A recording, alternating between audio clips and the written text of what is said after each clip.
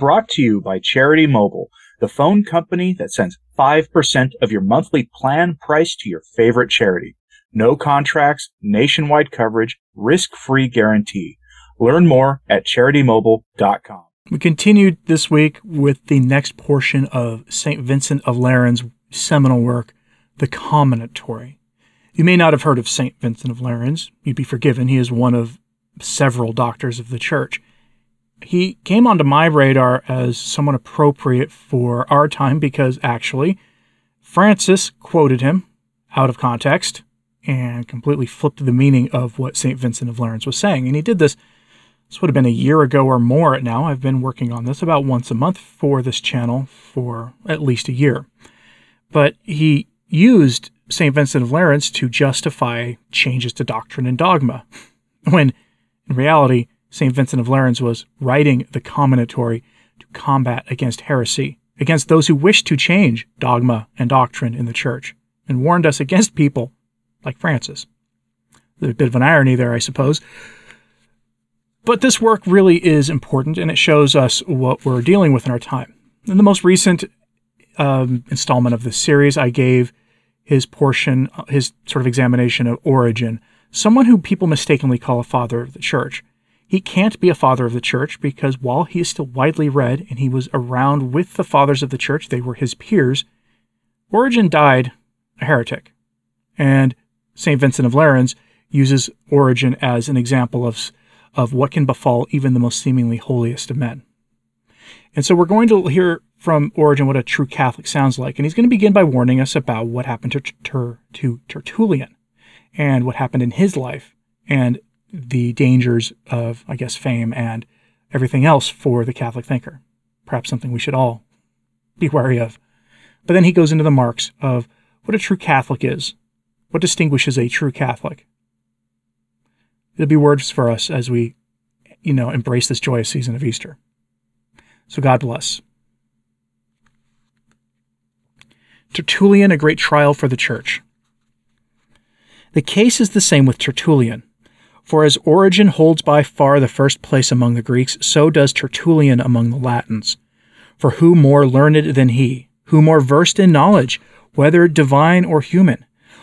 With marvelous capacity of mind he comprehended all philosophy, and had a knowledge of all schools of philosophers, and of the founders and of upholders of schools, and was acquainted with all their rules and observances, and with their various histories and studies. Was not his genius of such unrivaled strength and vehemence that there was scarcely any obstacle which he proposed to himself to overcome, that he did not penetrate by acuteness, or crush by weight? As to his style, who can sufficiently set forth its praise? It was knit together with so much cogency of argument that it compelled assent, even where it failed to persuade. Every word almost was a sentence, every sentence a victory. This know the Marcians, the Apollices, the Praxes, their Hermogeneses, the elder brothers of ours, the heathens, the Gnostics, and the rest, whose blasphemies he overthrew by the force of his many and ponderous volumes, as with so many thunderbolts. Yet this man also, notwithstanding all that I have mentioned, this Tertullian, I say, too little tenacious of Catholic doctrine, that is, of the universal and ancient faith, more eloquent by far than faithful, changed his belief and justified what the blessed confessor Hilary writes of him, namely that, quote, by his subsequent error he detracted from the authority of his approved writings. He also was a great trial in the church, but of Tertullian I am unwilling to say more. The only I will add, that contrary to the injunction of Moses, by asserting the novel theories of Montanus, which arose in the church, and those mad dreams of new doctrine dreamed by mad women to be true prophecies, he deservedly made both himself and his writings obnoxious to the words, if there arise a prophet in the midst of thee, thou shalt not hearken to the words of that prophet. For why? Because the Lord your God doth make trial of you, whether you love him or not. What we ought to learn from these examples. It behooves us then to give heed to these instances from church history, so many and so great, and others of the same description, and to understand distinctly, in accordance with the rule laid down in Deuteronomy, that if at any time a doctor in the church have erred from the faith, divine providence permits it in order to make trial of us, whether or not we love God with all our heart and with all our mind. the notes of a true Catholic. This being the case, he is the true and genuine Catholic who loves the truth of God, who loves the Church, who loves the body of Christ, who esteems divine religion and the Catholic faith above everything, above authority, above the regard, above the genius, above the eloquence, above the philosophy of every man whatsoever. He sets light by all these, and continually steadfast and established in the faith, resolves that he will believe that and only that which is sure the Catholic Church has held universally and from ancient times, but that whatsoever new and unheard of doctrine he shall find to have been furtively introduced by some one or another, besides that of all, or contrary to that of all the saints, this he will understand does not pertain to religion, but is permitted as a trial, being instructed especially by the words of the blessed Apostle Paul, who writes thus in his first epistle to the Corinthians: There must needs be heresies, that they who are approved may be made manifest among you. As though he should say, this is the reason why the authors of heresies are not forthwith rooted up by God, namely, that they who are approved may be made manifest, that is, that it may be apparent of each individual, how tenacious and faithful and steadfast he is in love of the Catholic faith. And in truth, as each novelty springs up incontinently, is discerned the difference between the weight of the wheat and the lightness of the chaff. Then that which had no weight to keep it on the floor is without difficulty blown away. For some at once fly off entirely, others having been only shaken out, afraid of perishing, wounded, half alive, half dead, are ashamed to return. They have in fact swallowed a quantity of poison, not enough to kill, yet more than can be got rid of. It neither causes death nor suffers to live.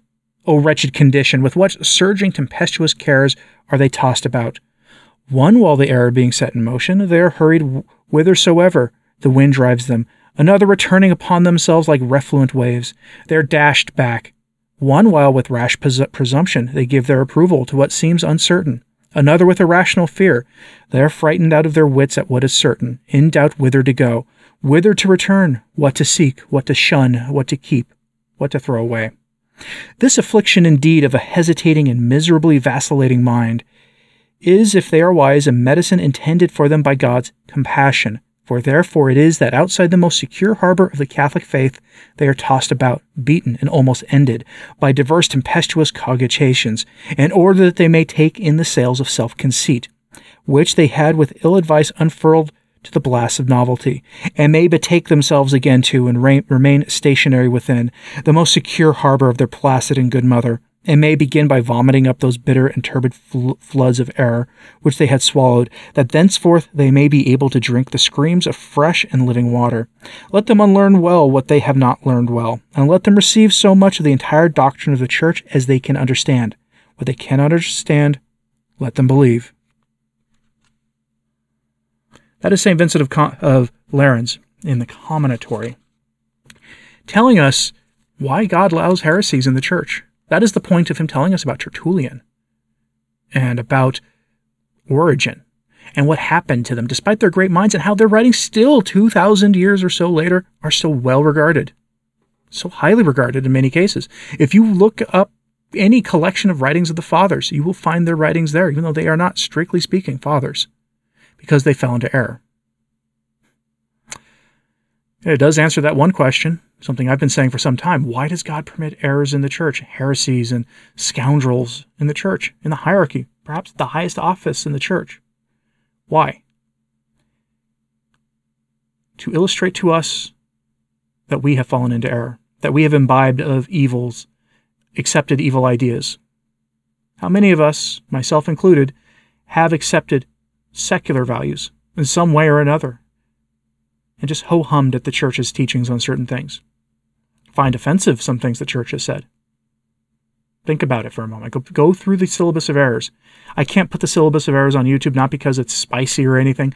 Its format doesn't really work for a video, because everything is, it's, a list of propositions that are condemned. It's all it is. So it doesn't really work. But among them are very core American and Western values today. Many people bristle when they're told the Church condemned them. And perhaps we will deal with these heresies in the Church until enough Catholics wake up, repent of these errors, and get on our knees and ask God to send us a holy pope of restoration.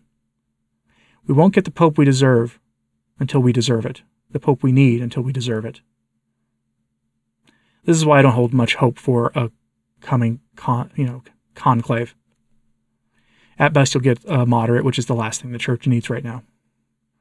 Anyway, let me know what you thought of this in the comments, please. Again, this is St. Vincent of Lerins commentatory. We still have a ways to go in it, but we're nearing the end. Let me know what you thought of this, and like and subscribe if you haven't. It does help, as does sharing this on social media. That helps a lot, too. As always, pray for the church. I'm Anthony Stein. Ave Maria.